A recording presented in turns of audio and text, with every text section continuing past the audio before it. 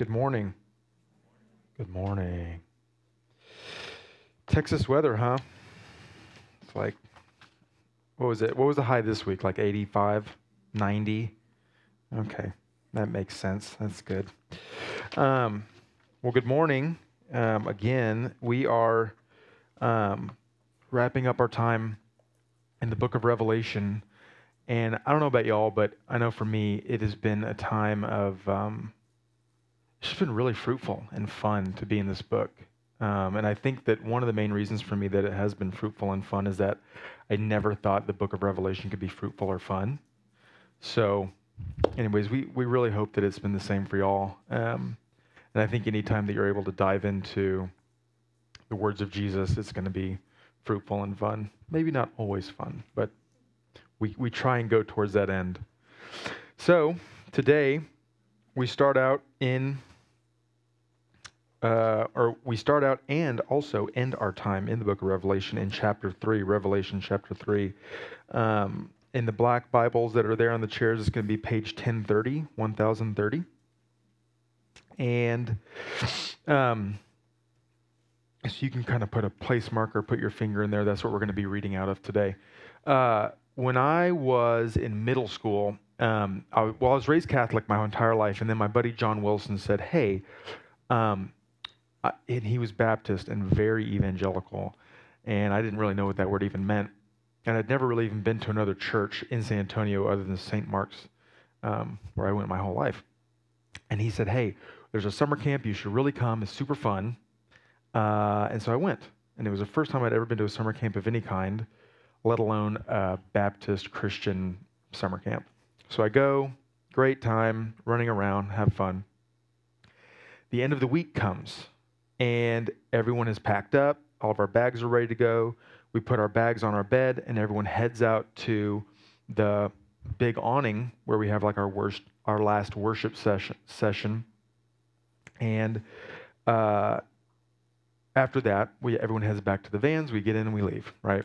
Well, on this day, we get the bags ready. We head out. We go to the worship thing. We come back. The door to the cabin was locked. Someone had locked it from the inside. Now all of our stuff was inside, locked. And keep in mind, at this point, I am, 12 or 13? What's 7th grade? Yeah, sure, man, whatever. And the counselor's like, all the stuff's locked in. We can't leave. We can't get the kids' stuff. What should we do? And I'm kind of like overhearing all this, my little 12-year-old self. And I'm like, hey, if you can find me some paper clips, I can pick the lock and open it. Never done it before in my life. This is a good idea. This is great. And they're like, yeah, sure, man. You seem like someone who should be in charge. So they find me like wire or paper clips or something. And it's at that moment where I'm like, oh, you can't just say stuff. People will like call you out on it. And so these college-age leaders are like, yeah, man, go for it. Like, hopefully you can do it because we can't leave if you don't. So I get in there and I have these two things and it popped open. And it was it was the greatest moment of my life.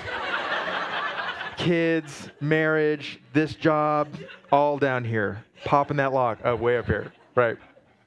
But it was this moment where I was like, wow, that was really fun. And that was really awesome.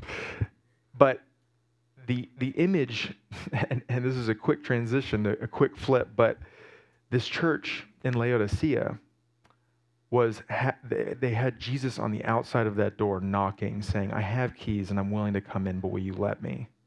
And so that's a little bit of a preface to the church in Laodicea. And we're going to let's go ahead and read it in chapter 3. It's verses 14 to 22. And to the angel of the church in Laodicea write, the words of the Amen, the faithful and true witness, the beginning of God's creation. I know your works, and you are neither cold nor hot. Would that you were either cold or hot. So, because you are lukewarm, and neither hot nor cold, I will spit you out of my mouth. For you say, I am rich, I have prospered, and I need nothing, not realizing that you are wretched, pitiable, poor, blind, and naked. I counsel you to buy from me gold refined by fire, so that you may be rich, and white garments, so that you may clothe yourselves, and your shame and your nakedness may not be seen, and salve to anoint your eyes, so that you may see. Those whom I love, I reprove and discipline. So be zealous and repent. Behold, I stand at the door and knock. If anyone hears my voice and opens the door, I will come into him and eat with him, and he with me. The one who conquers, I will grant him to sit with me on my throne. And I also conquered and sat down with my Father on his throne. He who has an ear, let him hear what the Spirit says to the churches. This is the word of the Lord. So, a few real quick historical notes about the church in Laodicea. First off, it is, do we have the earth map? So, inside of the red box here are going to be included all of the churches that we've spoken about so far in the book of Revelation. So, geographically, and the circle is going to be where Laodicea was just about. So geographically, if we're to compare that to something that we're pretty familiar with, the state of Texas, we could say that this is about the same area that we're working with. So all of the churches in the book of Revelation that we've read about are going to be within a geographic span of like San Antonio, Houston to Waco. So in there. So, again, this is a time where the car is not invented yet. So there's a lot of walking, which makes sense that everything would have been so close together. Okay.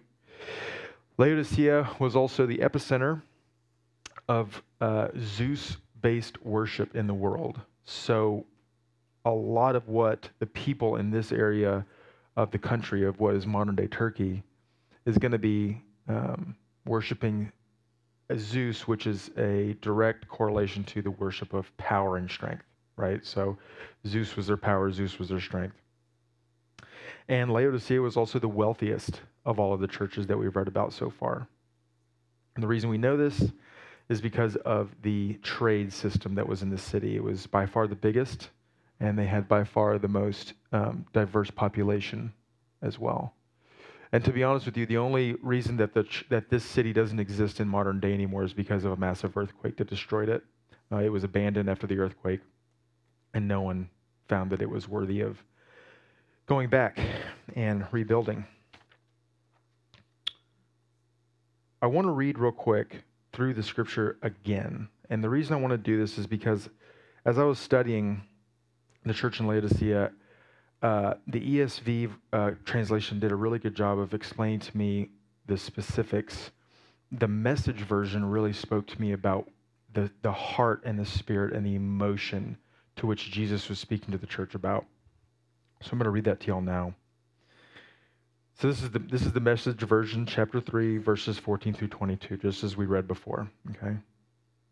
Write to Laodicea, the angel of the church, God's yes, the faithful and accurate witness, the first of God's creation says, I know you inside and out, and find very little to my liking. You're not cold, you're not hot. Far better to be either cold or hot.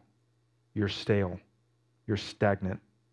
You make me want to vomit. You brag. I'm rich. I've got it made. I need nothing from anyone.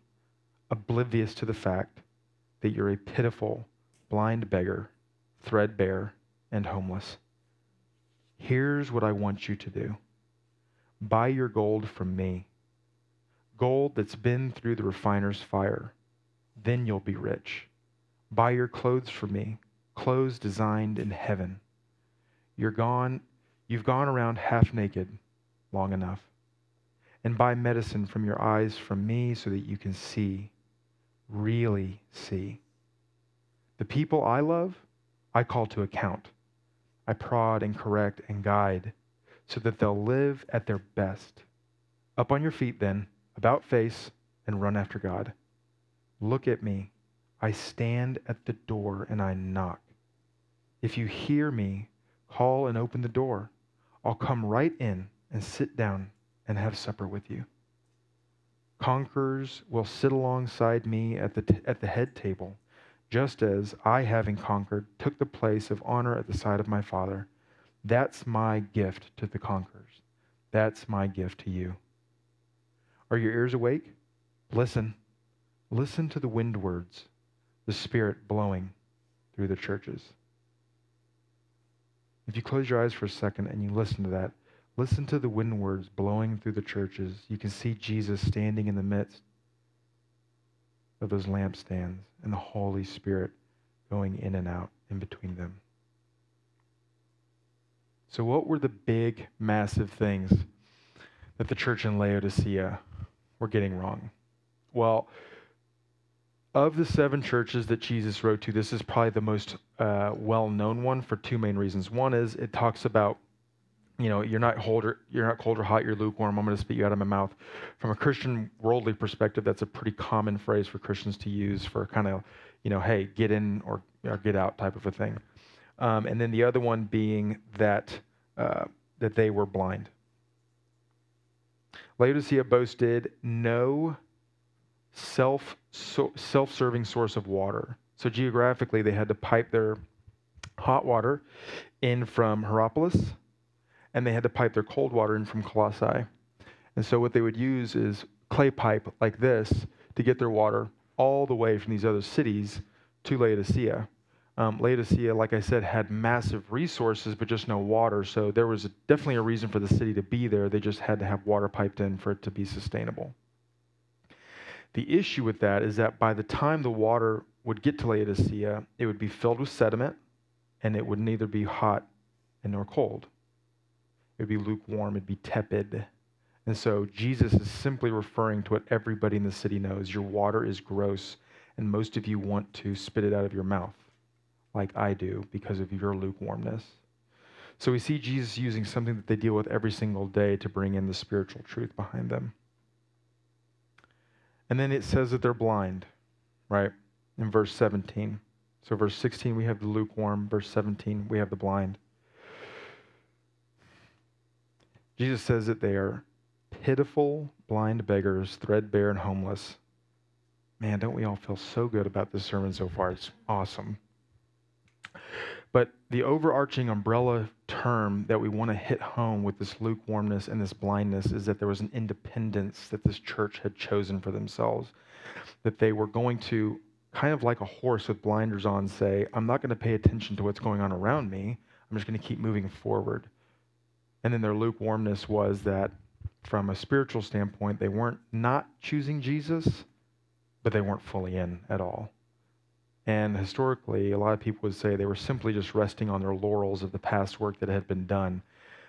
If you go back to the scriptures, in verse 1, when Jesus begins speaking, he says, I know your works.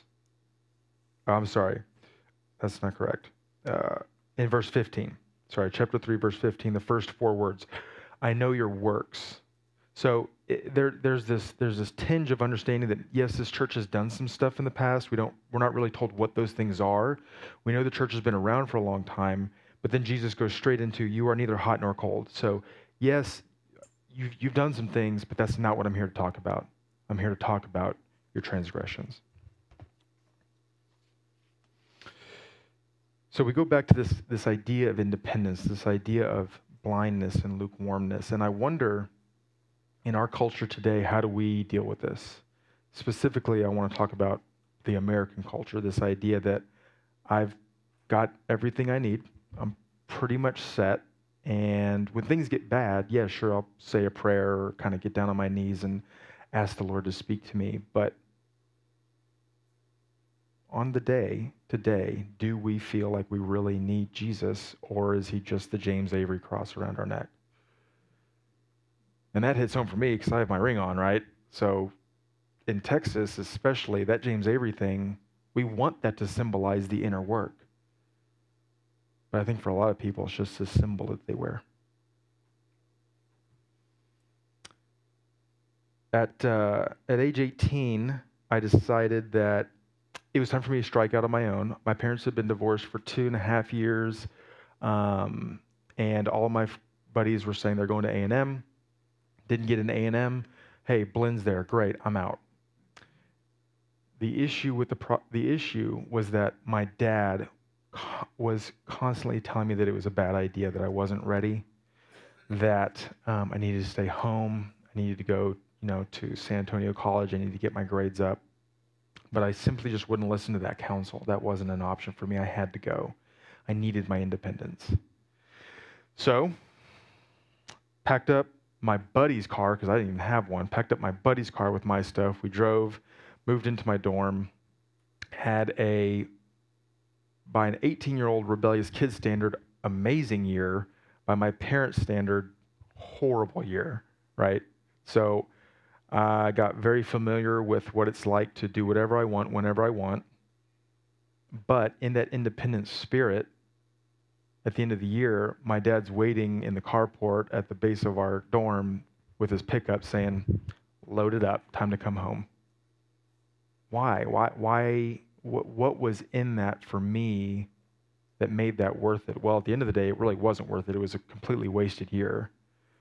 But what I reflected on this week was this reality that my father was giving me instruction that was for my good, and I completely closed my ears and eyes to it. So are there areas where you've become independent to God? And as I was praying through this sermon this week, I came up with 4 areas that I know that I personally am really independent or want to strive for independence away from God in. So I want to kind of touch on those real quick. The first one is going to be relationships and counsel. Have you become independent from God's will for you or God's best for you in your relationships and your counsel? Okay. For me, in Austin, I had a buddy named Jordan. He and I did not get along. He was the complete opposite of me, and there was just something about him that just ground my gears. He grinded my gears, and so whenever we'd get together, there was something in me that would be upset. The reality was that it was a relationship that God had brought to me that was meant to grow me in a massive way. So are the relationships, is the counsel you're getting from parents, friends, coworkers, your boss, your pastor, are those things that you are pressing up against and pushing away, or are they things that your eyes are open to? Marriage. Now, not all of us are married in this room. A lot of us are. But I think blindness in the area of marriage, especially in marriage and in time leading up to marriage, is huge. What is the Lord really speaking to you? What things are you willing to die on a hill for, and what things are you not within marriage? Another one is finances. Sydney and I have always wanted the Lord's will in our finances. We don't want to be lukewarm on that. We want to be people who know what our finances are and that we would give them readily to those that would be in need. But a lot of the times I think I know what's best for my finances. Sure, that 10% off top, that's fine. But that other 90, I don't think you know how to deal with that very well, God. I'll take care of that. So it's that rebellious, that independent spirit in me that I'm good. I've got this under control. I don't really need you. And lastly are our thoughts. 2 Corinthians 10:5 says to take every thought captive. Depression and anxiety and stress and fear and anger, these are all things that can just steal our minds away from us from day to day. The question is, are you independently trying to work out those things on your own?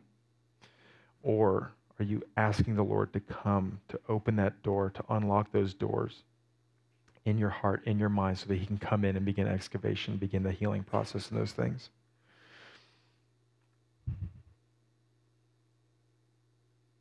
And what are those doors? Locking the door to Jesus. This was huge for me this week. Locking the door to Jesus is almost always, locked doors are almost always a sign of an area in our lives where Jesus needs to come in and do renovation.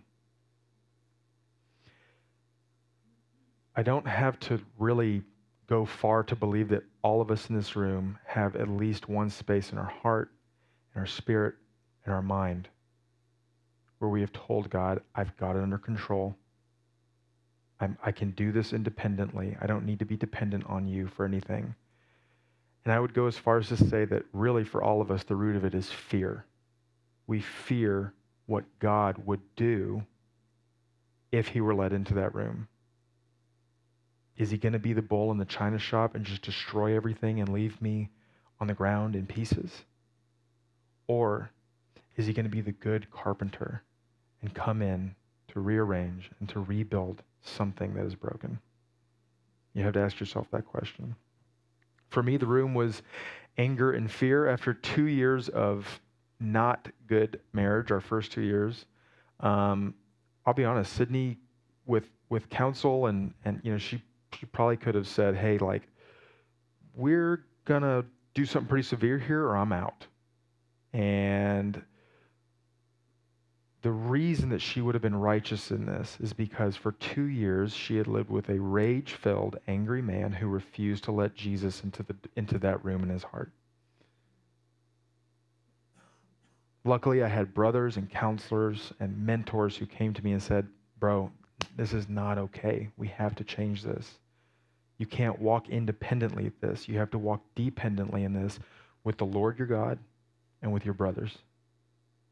And I personally think now we have the best marriage of anybody in the room, but that's just me. So, what did that mean for us? Dependence meant packing up a U-Haul and with our friends in Austin not truly understanding why we were doing it, driving south on 35 and leaving everything we knew behind.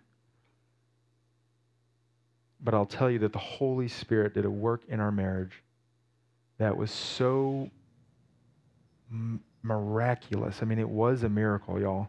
Like it really, truly was. And the reason is not because of anything we did, but because we simply listened to the Holy Spirit and his beckonings and said yes. We opened those doors. We let God take the key, open it, and begin the excavation.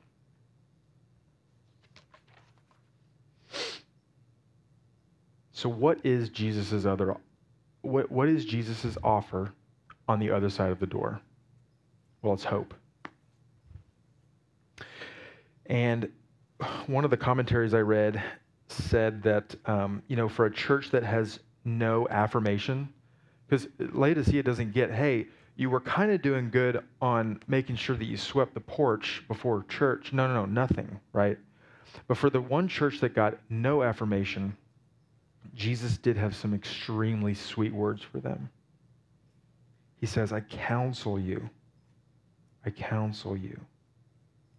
to buy from me gold refined by fire so that you may be rich, and white garments so that you may clothe yourself and clothe the shame of your nakedness and not be seen, and salve to anoint your eyes that you may see. Those whom I love I reprove with discipline, so be zealous and repent. Behold, I stand at the door and knock. If anyone hears my voice and opens the door, I will come in and eat with him and he with me. About your day-to-day, I don't have anything good to tell you. I'm sorry. But the bottom line is, I've not left. I'm here.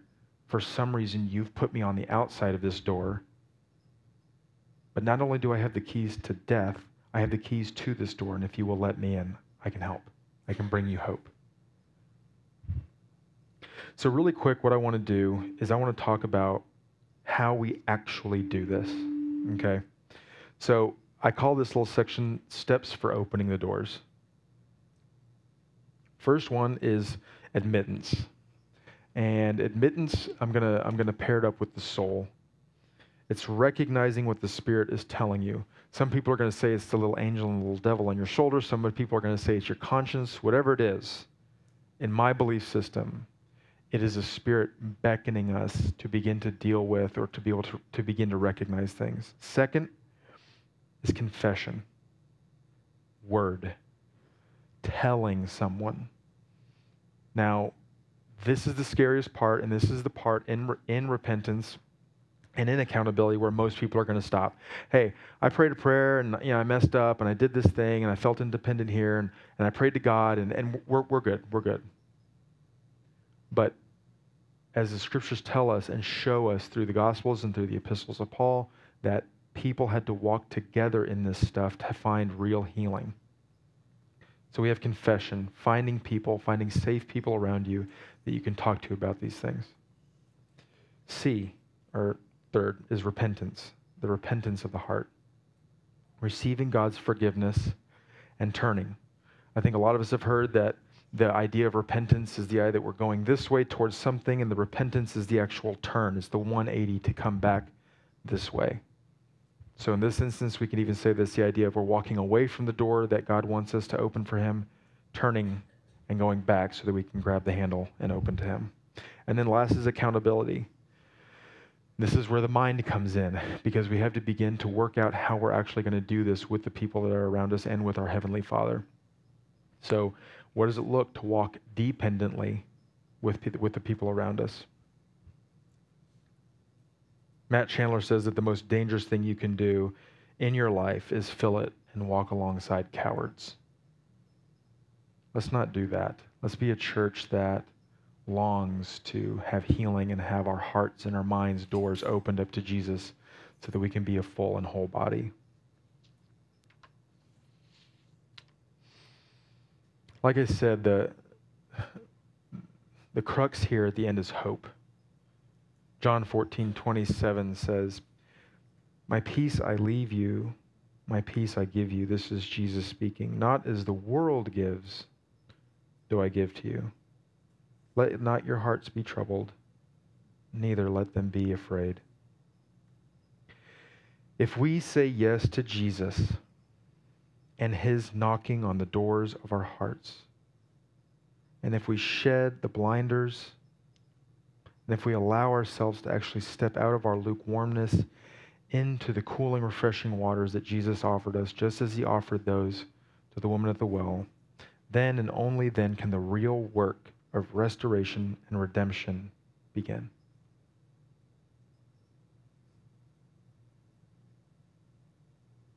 I think here at the end, the real question is, do you believe that God is good? And if you do believe he's good, do you believe he is safe to let him into your heart to begin the excavation of those rooms? I leave you with this. Spend this week, as we go into Lent, a time of reflection, asking the Lord, what rooms have I kept close to you? What rooms do you want into? Help me trust you. Help me believe that you have my greatest good in mind. Let's pray. Lord, we thank you for today. We thank you for this work that you have given us, these letters in the book of Revelation. We ask for you to keep them in our minds and our hearts as we go on throughout our life, Lord, and help us to refer back to them when we need to know what it is that you want to say to us. We thank you for them. We thank you for today, and we ask all of this in the name of Jesus. Amen.